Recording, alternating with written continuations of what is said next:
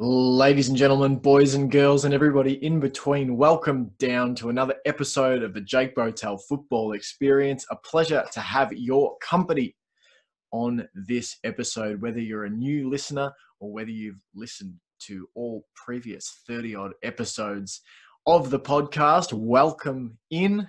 And if you haven't listened to those episodes and you would like to go and get your fill of the JBFE based on what you see and hear today, well, then you can listen in to those on Spotify and Apple Podcasts, Google Podcasts, wherever you get your podcasts. You will be able to find the JBFE there and the full back catalogue. Pleasure to have your company. I'm on edge because I just started recording this intro and literally pressed record and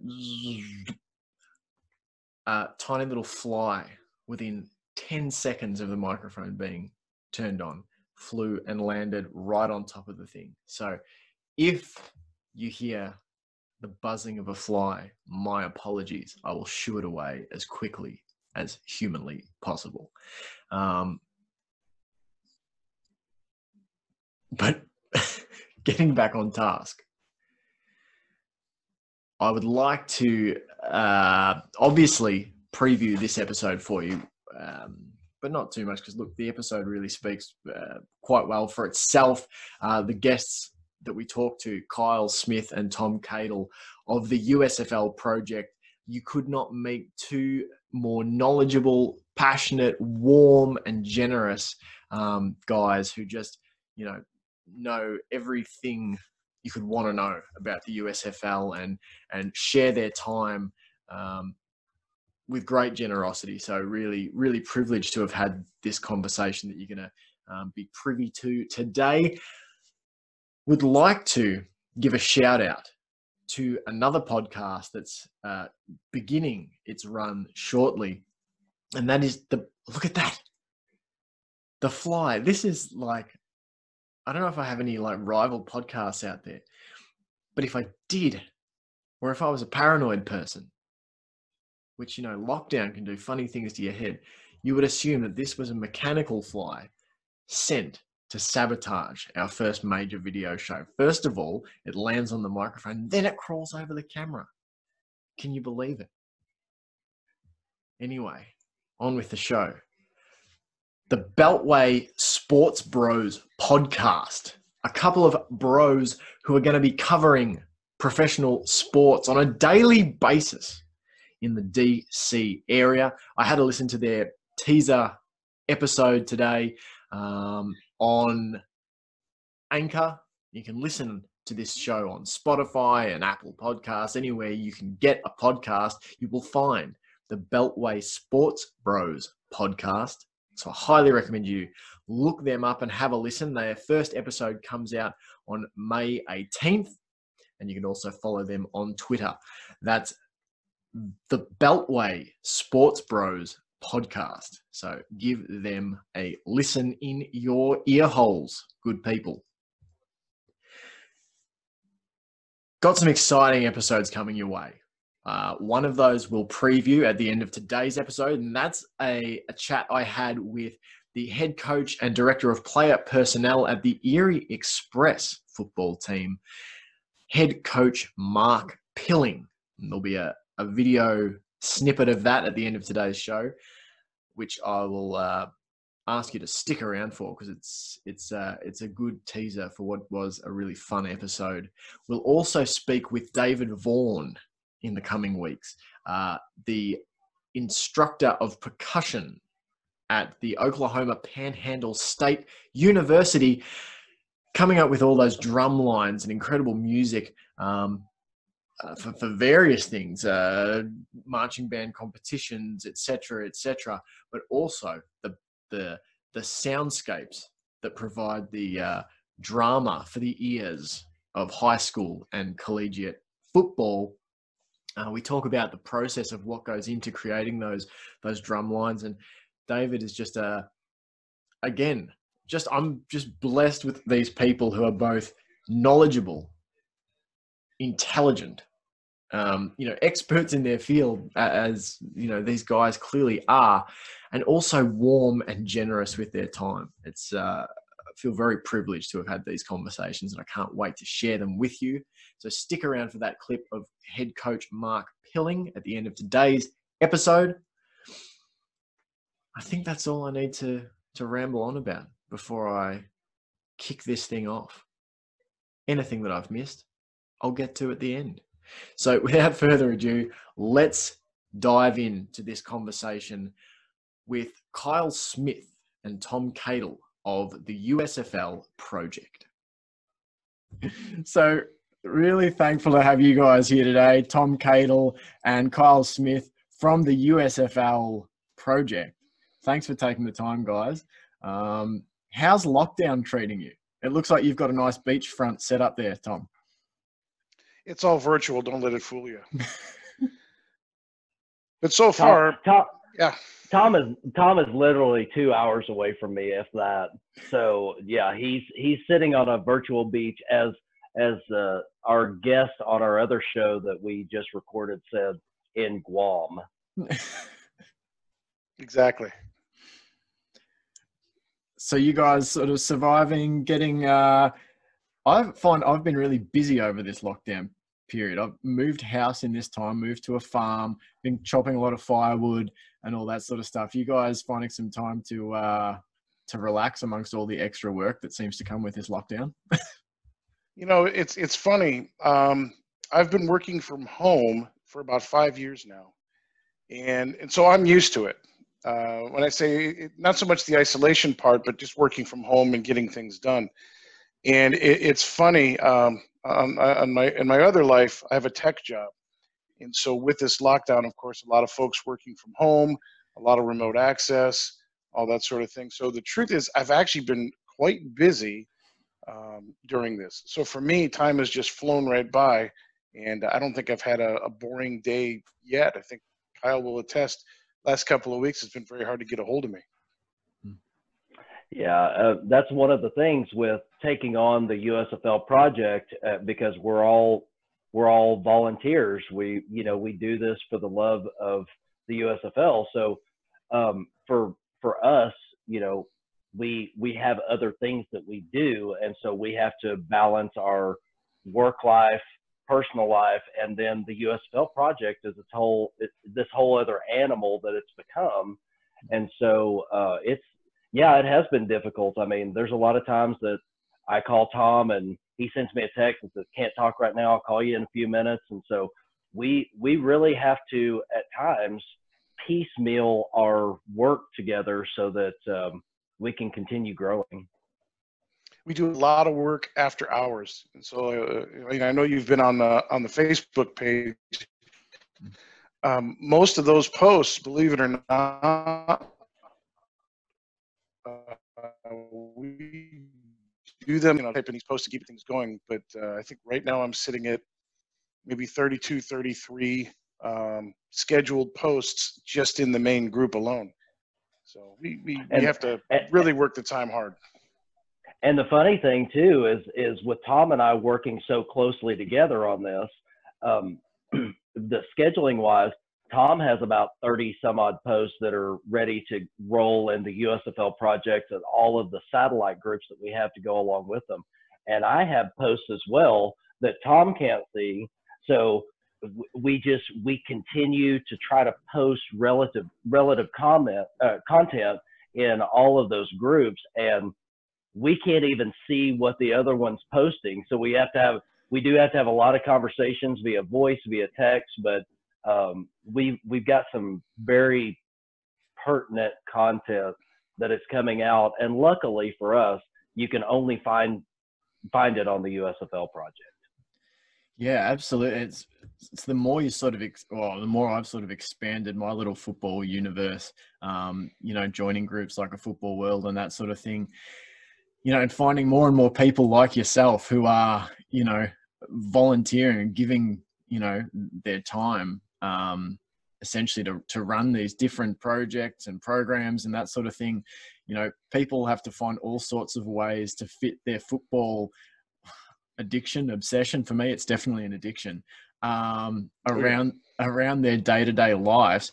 So before I dive into the nitty-gritty with you guys on the USFL and the USFL project, do you guys remember that first time you really thought, geez, I've fallen in love with this sport? Was it when you were a kid? Was it a particular game, a moment? I like to hear this from different people of, how they fell in love with football. Kyle, you want to go first, or how you want to do that? Now, question-wise, are you asking when we fell in love with football or when we fell in love with the USFL specifically? I'll do the football first. Yeah, just football in general. Do you remember that? Oh yeah. I grew up in Oklahoma, and football was a really, really big. It's not as big in Oklahoma as it is in Texas, but still, football is king in Oklahoma. And so I started playing football at a very young age, probably even before I actually watched the sport. I think I was playing the sport. So football for me was from probably second grade all the way through high school, and then it carried on to college. I wasn't even close to good enough to playing in college because those guys are tremendous athletes, and so I became, at that point when my high school days were over, I became a fan just like everybody else. What about for you, Tom?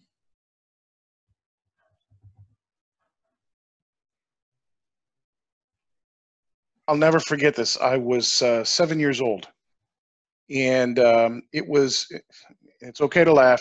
It was when the Tampa Bay Buccaneers were an expansion team in the NFL. And I lived in New York at the time, and I couldn't stand the Buffalo Bills. Couldn't stand them. In fact, I couldn't stand any New York teams. And what got me, oddly enough, were those creamsicle, bright orange jerseys. I'm like, well, this looks pretty cool. I can imagine this on the field. And I couldn't stand Buffalo, so I'm like, I'll root for the creamsicle orange guys. And that's when I first started, paying attention to football. It was 7.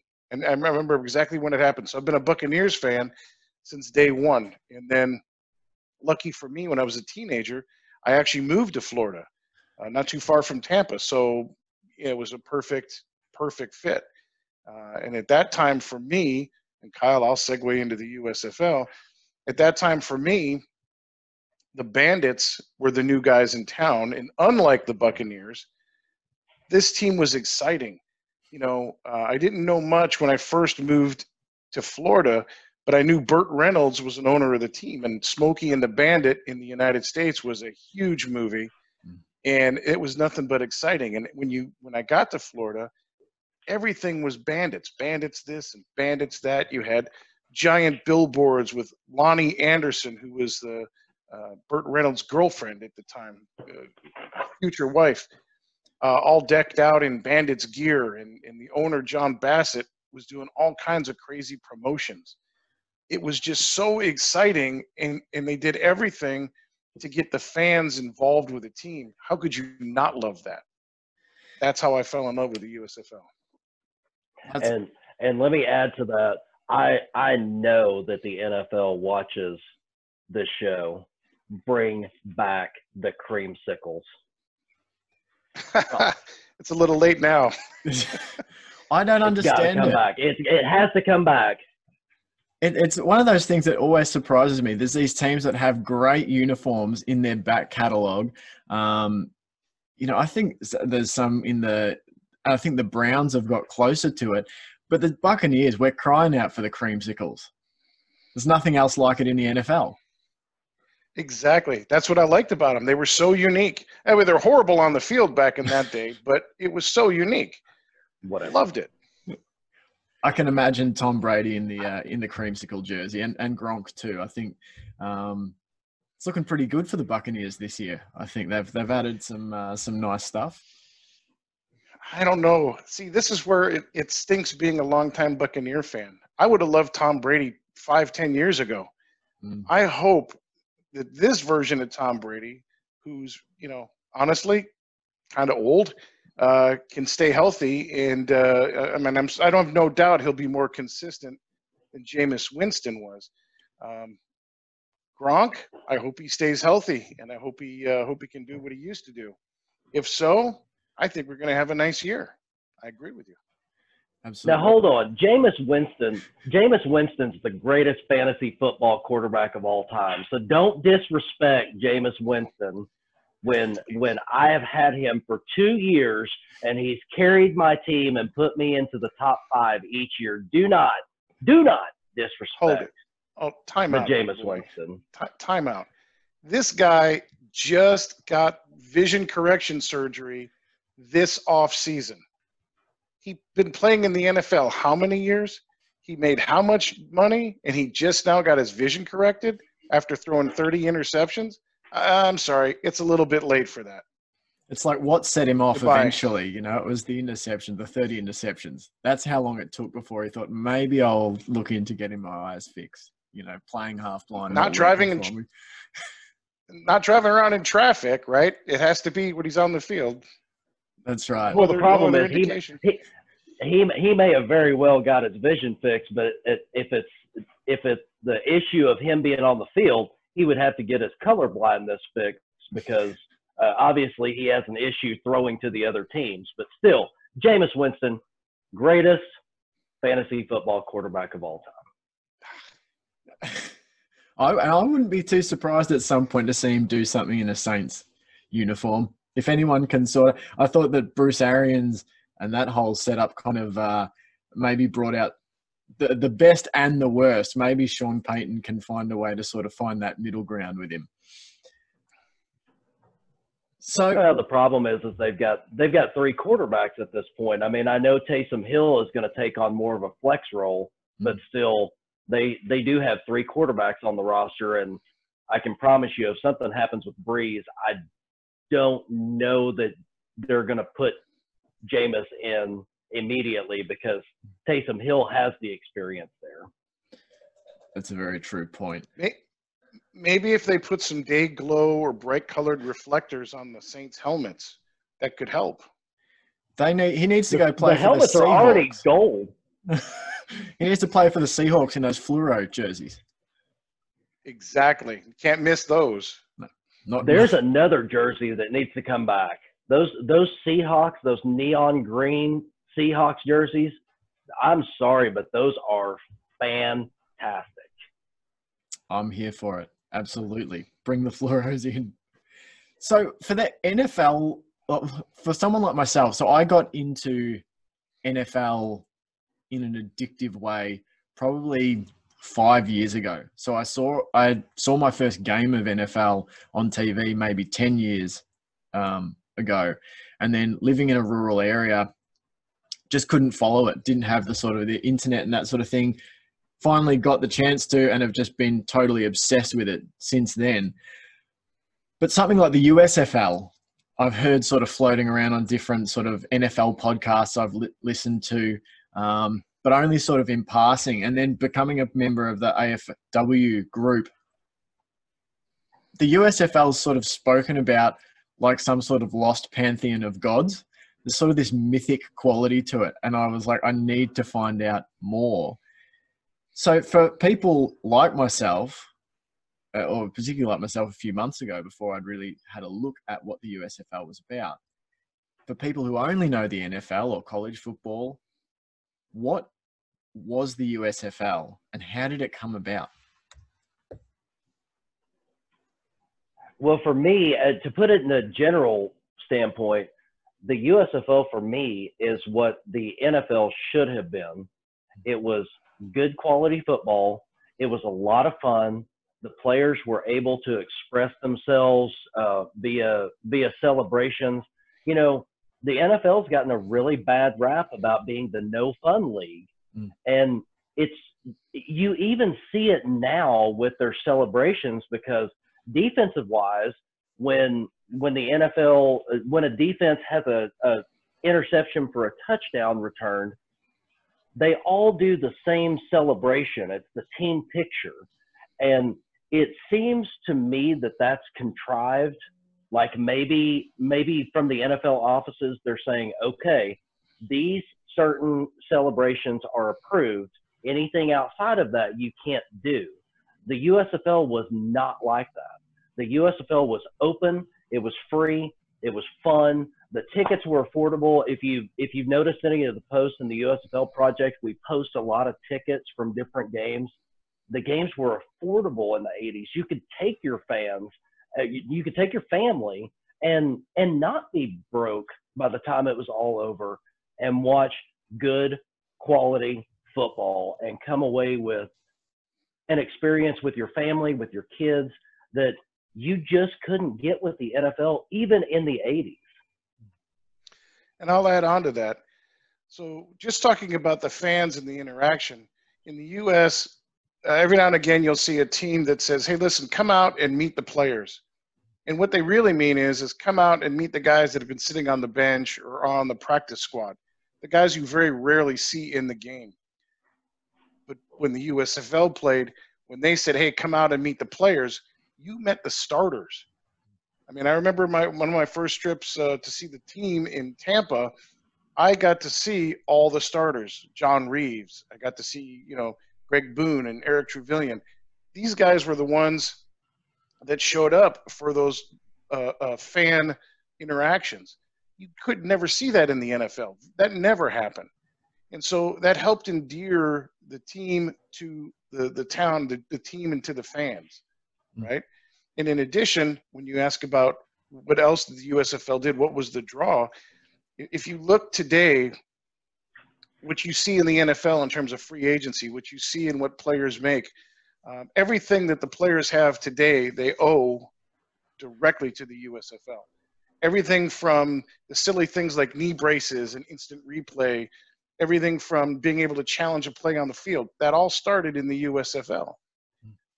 Pay grade increases, salaries all increased because of the USFL.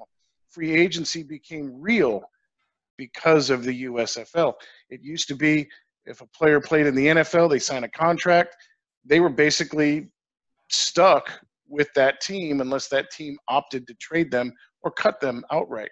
The USFL started giving players options. And because they could leave and go to another league, it also forced the NFL to start changing the rules and how they dealt with free agency internally. And the impact of that is incredible. Yeah, absolutely. Like, yeah, go ahead, Kyle. If you go back and look at the 3 seasons of the USFL, 83, 84, 85, and then you look at the instrumental changes that the NFL did in 86, 87, and those consecutive years, you're going to see that Paul Tagliabue was paying attention to what the USFL did, 100%. Yeah, and so this too, like you say, the seasons, there's 3 of them, 83, 84, and 85. Going back and doing a little bit of reading, so this wasn't a new idea, was it? This was the idea of the USFL was established many years before that initial 83 season, correct? That is correct. Absolutely. That idea was established back in the 60s. Yeah. David Dixon, the inventor or the creator or the originator of the thought of this, started back in the 60s. He was a New Orleans antique dealer, and he loved football. And what he was really trying to do is build a league or create a league that could house a team in New Orleans. That's what he wanted more than anything else. And he started pitching the idea of the United States Football League, and that's exactly what he called it even back then, around some very notable NFL experienced head coaches, executives, etc. Every one of them had said, this is a fantastic idea. You need to move forward with this. And ultimately what ended up happening was that the NFL, to kind of kill that idea, ended up putting an expansion team in New Orleans, which is now where you get the New Orleans Saints. And that in turn kind of gave Dixon what he wanted. He wanted a football team in New Orleans, and he kind of put that idea on the back burner for several more years. Yeah, right. it's funny looking through too. You're talking about, like, the fan engagement and getting to meet the starters and that sort of thing. It's not like, different sort of, I suppose, professional leagues start, and there are a lot of players that aren't easily recognizable to fans, particularly, fans now looking back. But the USFL seems to be completely different in that sense. You've got guys like Steve Young, who is a recognizable name, Jim Kelly, and the list goes on, I'm sure. Who were some of those players that NFL fans today would instantly name brand recognize? Kyle, you want to go? How long's your show? Yeah. Because there were so many great players in the USFL that later on went to the NFL and had success. But and you mentioned Jim Kelly, Herschel Walker, Steve Young. I mean, Reggie White. The list goes on. But one of the things that Tom and I are finding, and it's been really special to us, is that we get a lot of the guys who only played in the USFL that may not have had any type of shot in the NFL that are so thankful that we're trying to keep the USFL alive. And I'll give you a great example. Now he did have a couple of seasons in the NFL, but we have a USFL fantasy football league, and it is 20 teams deep, and it is very competitive. Every team, including the Spirit of Miami, which never happened. The Washington Federals were going to move to Miami and have a new team. They were going to be called the Spirit of Miami. The Spirit of Miami is our 20th team in our fantasy football league. And, this is a shout out to Keith Clark, who was a linebacker for the Tampa Bay Bandits for all 3 seasons. And when I started connecting with these players, I connected with Keith. He was always very open, very friendly, very thankful for what the USFL project was doing. And so I brought him on as my celebrity co-owner in the fantasy football league. And the reason I'm telling you that is to tell you this. We had an ownership change about a year ago with the Tampa Bay organization in the fantasy football league. And I reached out to Keith because we've talked about cigars, we've talked about football, we've talked about all kinds of stuff. He has legitimately become a friend of mine. And so I reached out to him and I said, hey, Keith, you played 3 seasons with the Bandits. I know those were some of the best years of your life. They are looking for a celebrity owner in Tampa, and that's your wheelhouse. Man, no bad feelings, no anything. But if you want to be the celebrity owner in Tampa, I totally understand. And he called me back and he said, no, I'm not going to Tampa. I'm staying with you with the Oklahoma Outlaws, and we're going to win a championship. And those are the kind of bonds that we're putting together with these players that are so thankful and respecting of what we're doing with the USFL project. That, the big names are great. They made the headlines for the USFL, but it's the guys that were there in the trenches, the Joe Box, the Keith Clarks, Mike Hohensee. He's a fantastic individual, great quarterback for the Washington Federals, won an Arena Bowl championship. All of these guys, and there's so many more names. I could keep you on the phone all night. There's so many more names of these guys that are so supportive of what we do.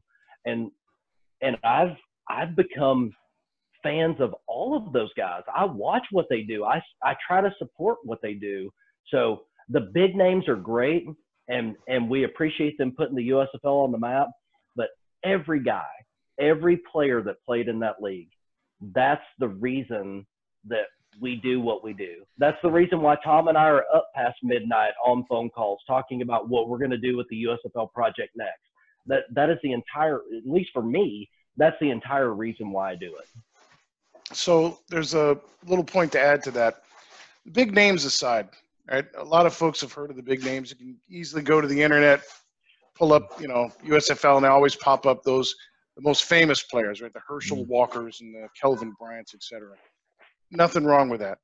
But over 60% of the USFL was made up of players that never played in the NFL. They never went further, in some cases, than, say, the CFL or even just the USFL itself. What endears everyone and what endears this league to the fans so much is that prior to playing in the league, these guys were either college students or they were just somebody working a job. They were a salesman or they were working in a grocery store. They were just like you and me. There's the average Joe. They got a phone call. They made the team. They played 1, 2, maybe 3 seasons. And when it was over, a few lucky guys managed to go to the NFL or maybe the Canadian Football League, right? But the bulk of them, the majority of them, they went back to being average Joes. And when you talk to some of these folks, what you realize is they're no different than us. Most of these guys it's just like you and me talking right now or me talking to Kyle. And I think that resonates with the fans. Most of these guys are so humble and they're so down to earth. They're so blue collar. I don't know how many professional sports or sports leagues, you have interaction with. The only time I've ever seen interaction like that is maybe in minor league baseball, where you can build a relationship with those players. And I think that's part of what endears the league overall with the fans in the U.S. They're just like, they see him as no different than us. We live vicariously through them.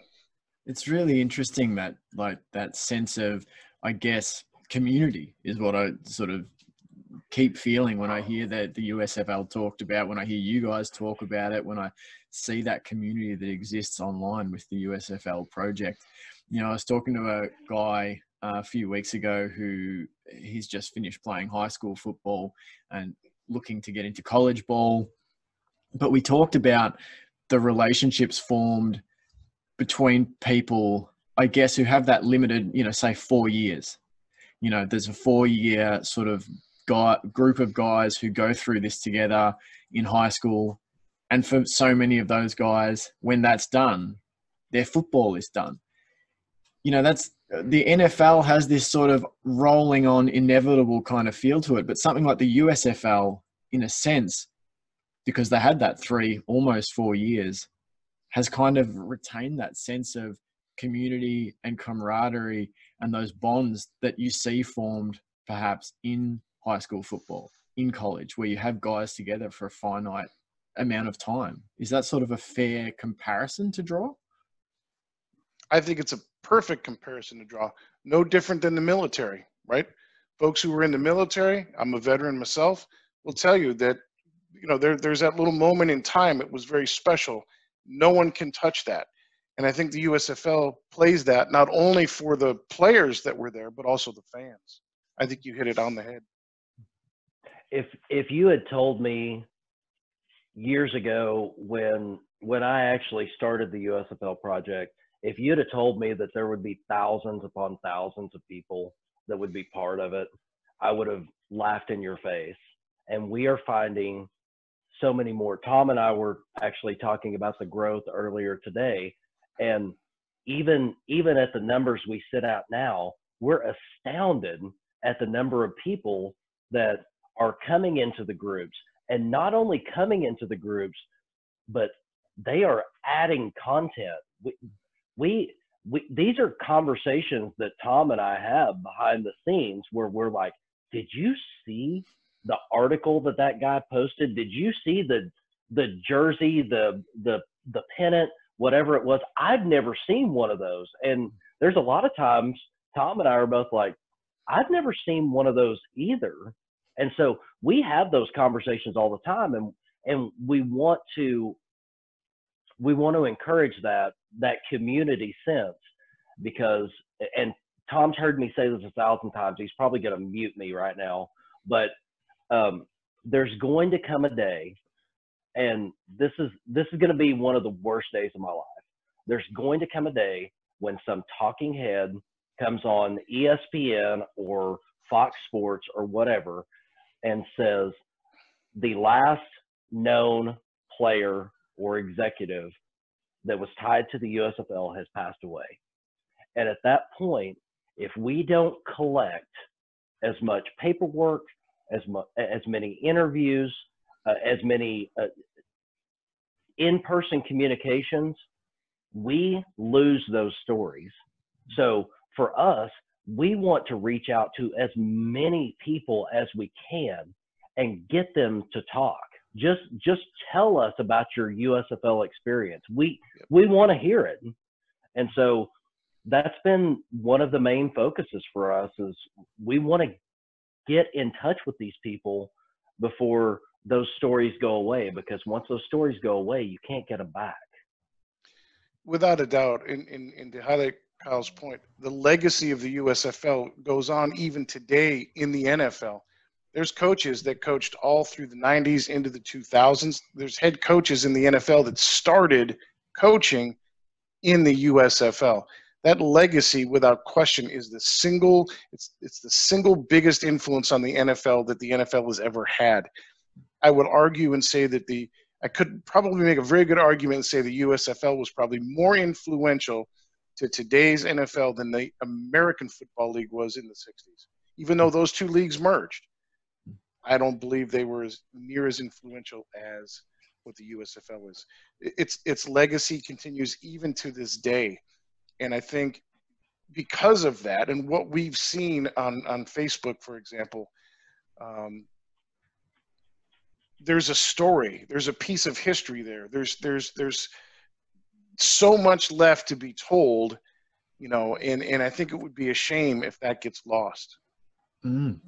So the USFL project, as you said, it started several years ago. 2012 was a date I came across. I can't remember, it was on the Facebook page as listed as the start of the USFL project. So the idea behind this was to essentially create sort of a living time capsule of this that involved community. Is that sort of, am I in the right direction? Tom, you want me to take this? Well, I'll tell you what. How about you start with your piece, and then I'll jump in. I knew that was coming. So when the USFL project started, now the group actually started in 2012. The USFL project page started way before that. And this is going to be really funny to you, but this is part of, me being a fan of the league. The USFL project started as a collection. What my ultimate goal with the USFL project was, I wanted to collect a mini helmet signed by one player from each of the teams in the USFL project, and that was where it was going to stop. And obviously you can see that did not happen because it continued to evolve, and we had players, we had executives, we had fans that were reaching out going, hey, you haven't got Orlando yet. And I'm like, no, I don't have an Orlando Renegades helmet yet. Well, did you know that this guy, he lives here and he's a neighbor of mine? And so the USFL project literally evolved from just something that I loved and I wanted to be a part of my autograph collection. It's evolved into the place that you have to go to get the most accurate, the most recent, the most exclusive content regarding the USFL. And we're still adding to it, because to go back to what Tom said earlier in the previous conversation, I could not have been happier when Bradley and I was drafted by the Dallas Cowboys, because I knew his lineage. Brad and I played for the Stars, played for the Gamblers, and played for the San Antonio Gunslingers. I mean, that right now in the NFL draft, we have two or maybe even more great pieces of USFL legacy that came out, and I couldn't have been happier. If Dallas would have drafted him in the 3rd round, I would have been just as happy with them as drafting him in the 6th round. That's awesome. That is awesome. So for me, I started probably 20, 25 years ago. And I took a different approach than Kyle. For me, it was collecting as much data and information about the league as possible. A couple of years ago, I ran into a gentleman named Jim Parcells. Hi, Jim, if you're watching this. Jim lives up in Canada. And Jim is like me, but probably a little more intense regarding data and statistics. So what Jim and I were doing is we were putting together, well, at the time we didn't call it the USFL project. We were trying to figure out a name. But the goal was to document and preserve the history and the story of the league itself. And then I ran into Kyle. And then Kyle and I probably had the craziest first meeting that any two people could probably have. However, lunch was great. And from that day on, it's been, let's just go ahead and put all of our collective juices together, if you will. And we took all the information that Jim and I had been putting together for, over 20 years. And to be clear, a lot of the stuff that we have been working on has gone into other people's books. We've been, cited as sources for other folks' publication. Instead, what we wanted to do was put something out there, if you will, that'll stand the test of time. There's a deeper story. It's not just a novel. It's much deeper. Take a look at it from not only the fans' perspective, but also the alumni as well. And then when you put all that together and layer it all out, what you end up with is exactly the USFL project. And to go back to the community part of it for just a second, because Tom was, and I understand why, but Tom didn't really talk about our first meeting. I'm way more open than Tom. I will absolutely talk about it. So Tom and I had been talking back and forth about the USFL project and what we could do. And the very first time I met Tom, I think I called him maybe 48 hours, maybe 72 hours before. And I said, hey, can you make it to Arlington for lunch? And he goes, well, let me check my schedule. Why? What do you got going on? I go, well, I'm having lunch with John Corker, the sack man from the Michigan Panthers. And, if you want to come over after we get done having lunch with John, you and I can sit down and talk about the USFL project and everything else. And he goes, my schedule just opened up. Yep, sure did. Some things you've just got to make time for. And we've been working, since that day, we've been working together on I'll say, putting together this new combined USFL project. So that's what we're doing now. And of course, I'm not going to take all of Kyle's steam that he's building up, but let's just say that we're going to be doing a lot more stuff, and we're going to be going in a few places that a lot of people maybe don't expect. And we're going to be announcing some things and releasing some things that I think are going to really surprise people in a very good way. I'll let Kyle expand on any of that if he wants to, or just put a few more teasers out there. Well, I mean, I can't give away everything, but, if there's a such thing as breaking news without the USFL coming back, because let's be honest, there's a lot of people that ask us that. There's a lot of people that join the group that still ask us that. They say, is the USFL project about bringing the USFL back? And I'm here to tell you, it's not. That's not what we're about. We are not going to resurrect a 35-plus-year-old football league. However, if there's a such thing as breaking news on the USFL, I think you're going to see a couple of things from us in the very near future. I hope. We're waiting for the right time. Everything's been researched, documented. It's all taken care of. We're just waiting for the right moment to really start letting the people know what we found.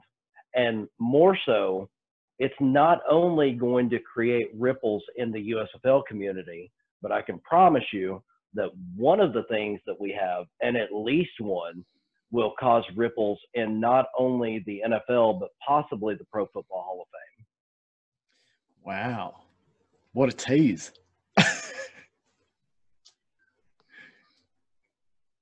If nothing else, I'm a great tease. Yeah. I'm leaving that one alone. I would appreciate you staying out of that, Tom. Yeah. I am. I'll just be over here drinking my water. Wow, I'm going to be looking forward to whatever that announcement is. That sounds spectacularly intriguing. So I was just having a look down some of the other sort of things that we were thinking about covering. Finding it hard to put that notion out of my mind. What is this thing that's going to... very interesting.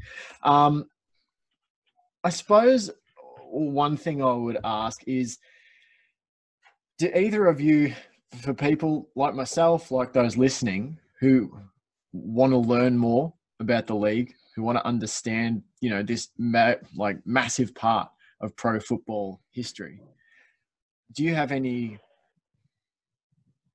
book recommendations, any games, like classic matches that they should go back and watch?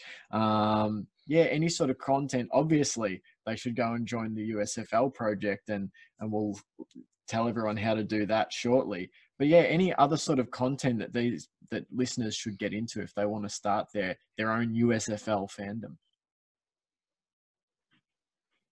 I think for me, one of the things that you have to do, and again, I appreciate you mentioning the USFL project and our group. I really do, because we're growing exponentially. But for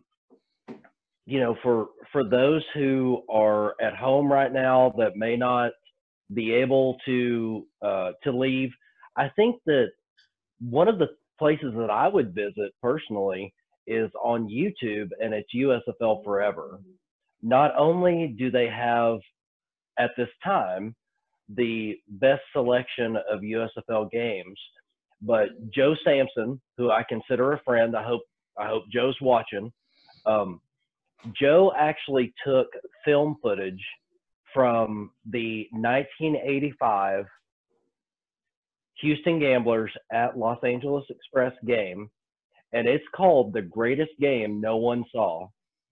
And if you watch any of the documentaries that actually ask Jim Kelly or Steve Young about that game, they always, when they get together, they always talk about that game. They always talk about it. It is one of the best, and I would put it up against any NFL game. It is an amazing story. And Joe Sampson loved it so much that he took film footage and pieced it together. He hired an announcer out of his own pocket and put the entire thing together like a game. Wow. And it is absolutely incredible to watch. It's going to be one of Joe Sampson's legacies. So if I can tell anybody that's listening, the first thing I would do is I would go to YouTube. I would go to USFL Forever. I would find The Greatest Game No One Saw and watch it in its entirety, because it is something to behold. Now, as far as books go, so there's 3 actual books that were really written about the league itself, and so the only place you can go is you got to start there. And the first one is written by Jim Byrne, B-Y-R-N-E, and he was the communications director for the league itself. And I think it was the $3 league. And then you have, there you go, the $1 league. There we go. And then you have Paul Reith's book, which I think is just titled United States Football League. Another good read. And then you have the latest, which is, there you go, another copy. And then you have, Football for a Buck, which one is it? The latest one by Jeff Pearlman. Yeah, that's the one. I have a copy of that. I don't have it easily accessible. So Jeff, if you're watching, I'm sorry, but I don't have that one. I have it, but I don't have it right here. All three books actually take you on a little bit of a different journey, and you always end up at the same, which is, of course, the league, doesn't make it. The Jim Byrne book is to me the very first one that I read, and obviously was the first one that was ever written. It gives you an idea of what goes on behind the scenes. And then the Paul Reed's book kind of gave you a good overview of the teams as well as what was going on behind the scenes. He built upon what Jim Byrne had written. Jeff Pearlman's book, I think, is a very, very entertaining read, and it's really more a bunch of little stories as opposed to an in-depth, really detailed thing. Kyle, would you agree or disagree with that? I absolutely agree with that. I think, but it's entertaining. Absolutely, the book that Jeff Pearlman came out with is absolutely entertaining. If you're looking for diehard facts, that may not be the book for you, but it has a lot of entertaining stories. You see a lot of the usual characters, so it's a good read. And if you want, what I can do is I can publish in the group a bibliography of some stuff that I would recommend, because there's so much data that's out there, but they're not in normal places. There's a really good book written about the NFL and published back in 1986, which is called The League, The Rise and Decline of the NFL. And it ends right as the USFL was ending.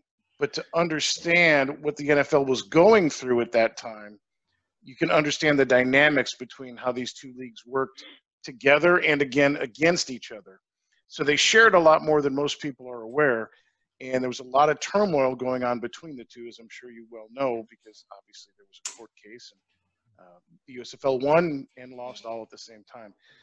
It really depends on the level of interest for the reader. And if you want, people can reach out to me directly or reach out to the group, and we're more than happy to point them in a direction of something that would be a good read for them and get them caught up to speed.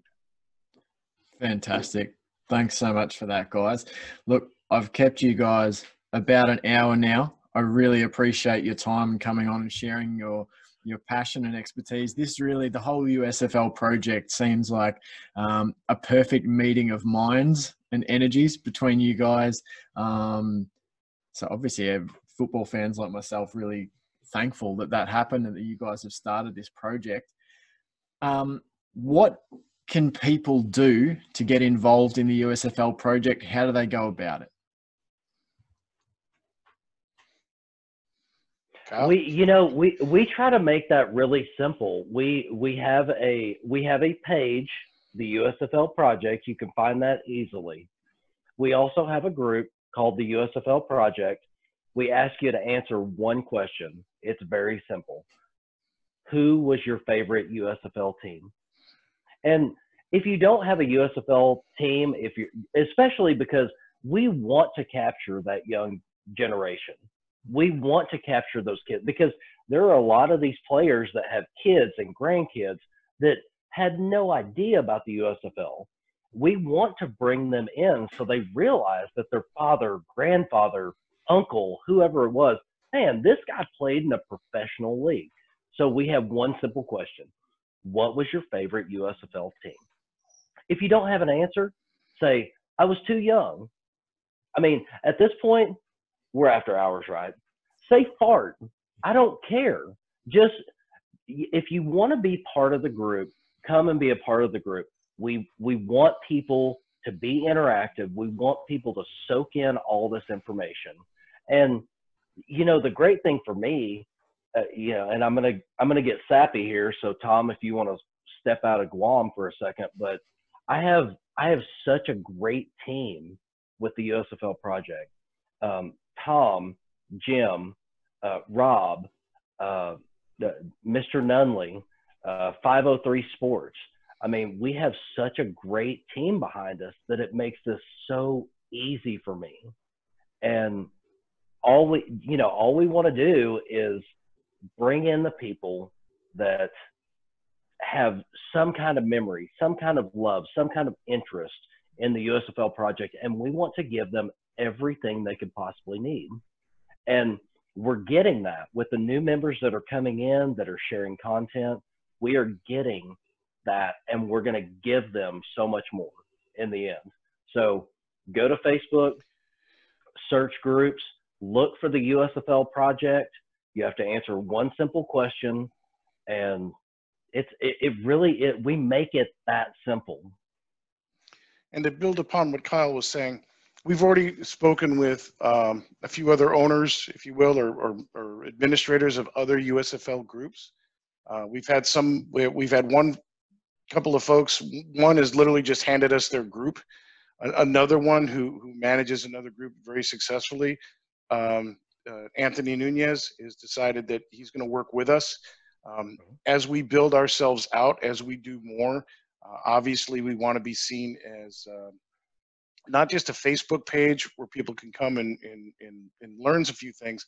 Our goal is to put out a web presence, an internet presence where people can come and actually do research on the league itself, has the ability for the alumni to get together. We've got some things that are in motion right now.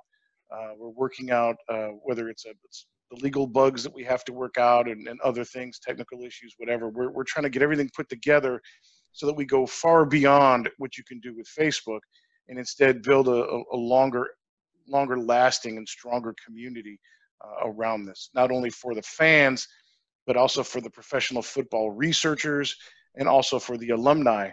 The goal is to take the USFL, keep its story, tell the story, and provide a place where people can come, like I said, do research and whatever. So initially, if folks want to contribute, if folks want to participate, absolutely get on the Facebook page. Feel free to post pictures of your collection, post stuff that you maybe have just kept. Maybe you only had one pennant that you've held on to since you were a kid. Post it.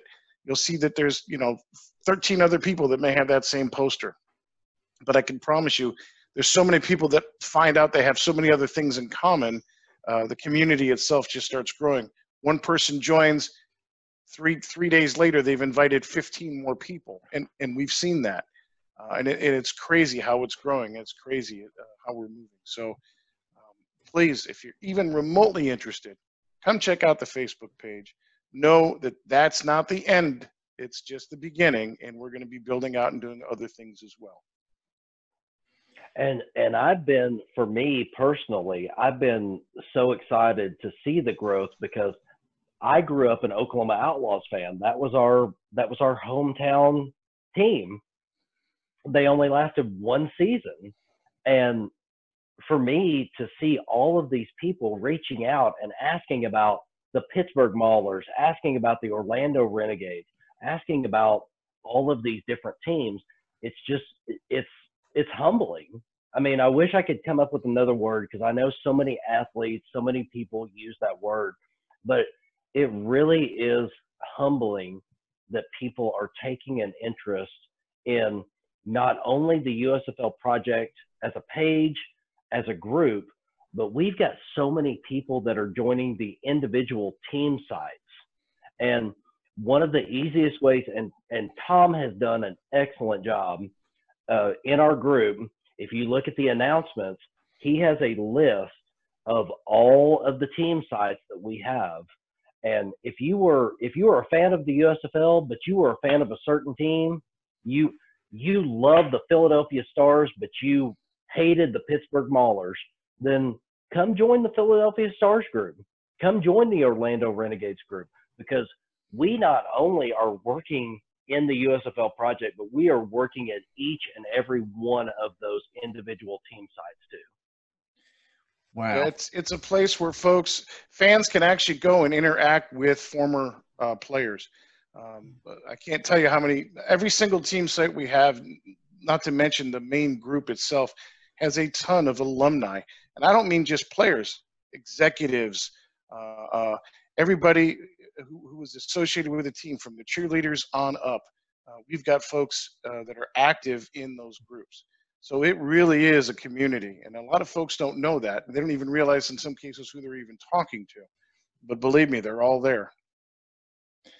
We actually just had a group reach out to us that is a group of cheerleaders from one of the USFL teams. And Tom was very interactive with them and said, hey, please come join our group. We want to hear your stories. We hear from the players. We hear from the executives. We hear from all of that. Tell us the cheerleading stories. And now we've got them as a part of our group, and they are slowly starting to integrate into that group and tell their stories and be active. It's fantastic. I want to hear from the ball boy. I want to hear from the referees. I want to hear from those guys. Just tell us everything you know.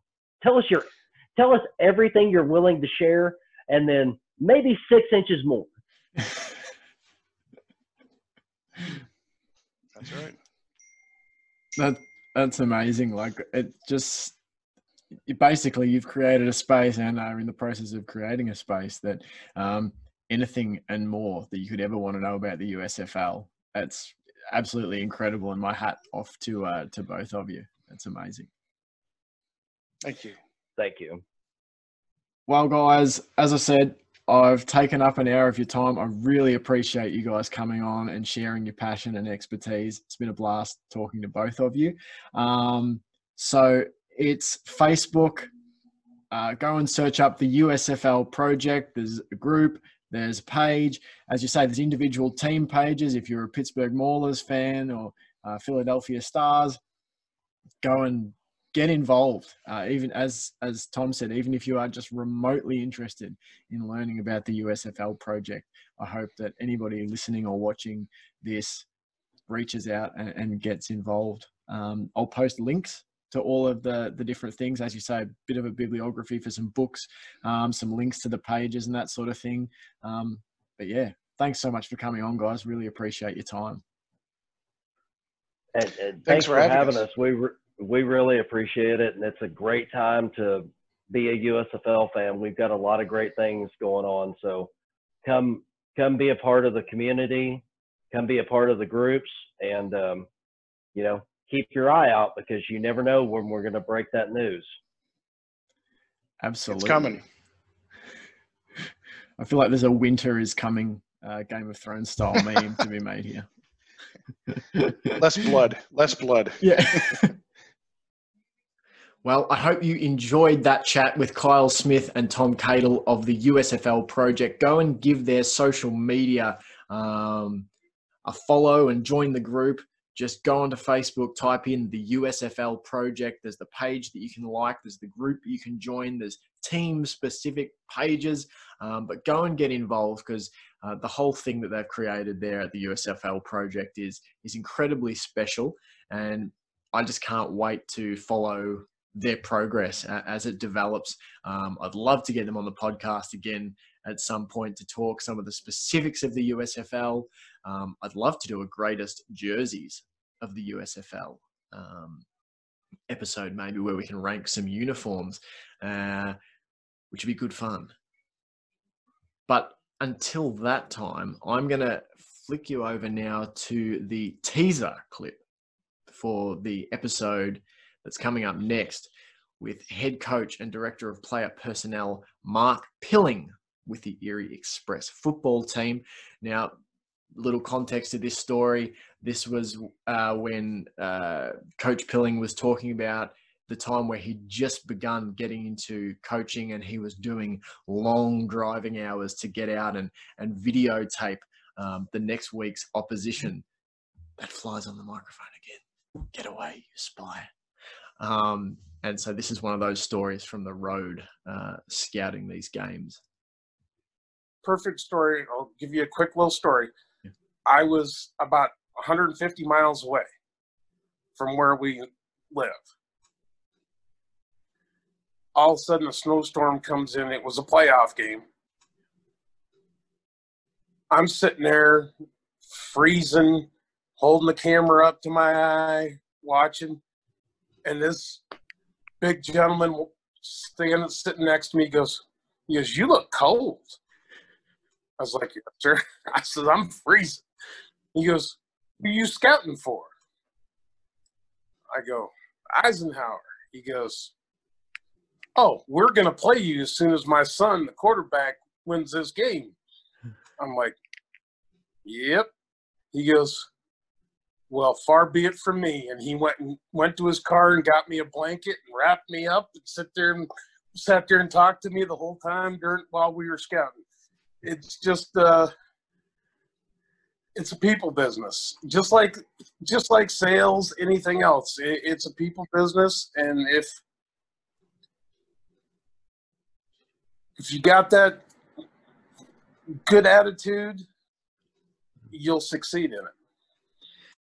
Hope you enjoyed that teaser clip for the upcoming episode with head coach and director of player personnel for the Erie Express football team, Mark Pilling. It was a thoroughly enjoyable chat, and I can't wait to share that one with you as well. We've come to the end of our time together for today. It sounded a bit more ominous than I intended. We've come to the end of our time. I'm very sorry. But what I'm not sorry about is the fact that there's plenty more of the JBFE for you to sink your eyes and your ears into in the coming weeks, in the coming months. There's some exciting news coming out as regards to some website related stuff. So obviously you can follow me on social media at the moment, on Facebook, the Jake Botel Football Experience, and on Twitter and Instagram, the same deal. Just type in the Jake Botel Football Experience and I will appear. Well, my social media account will anyway, not me, literally. I haven't achieved that level of ascension yet. You can also email me. Always like to hear from listeners. The JBFE at gmail.com. The JBFE at gmail.com. That is how now the fly's attacking me. It's moved on to the next phase. First it was sabotage, and now it's physical assault. And now it's on the microphone. Seriously. I mean, if this isn't a sign that some other evil sports podcast is trying to sabotage our first major video show at the JBFE, I mean, I don't know what is. I don't know what is, dear listener. Until next time. It's a weird note to end it on, with me rambling about electronic fly spies from evil podcasts. I'm sorry that it's not ending on a more lucid note. But thanks so much for your company today. It's been a real privilege to have this conversation, to be able to share it with you. Go on Spotify, go on Apple Podcasts, have a listen to the back catalogue, and look forward to what's coming in the future. But until that time, you guys have been great. I've been reasonable. It's the Jake Botel Football Experience. Thanks so much for listening.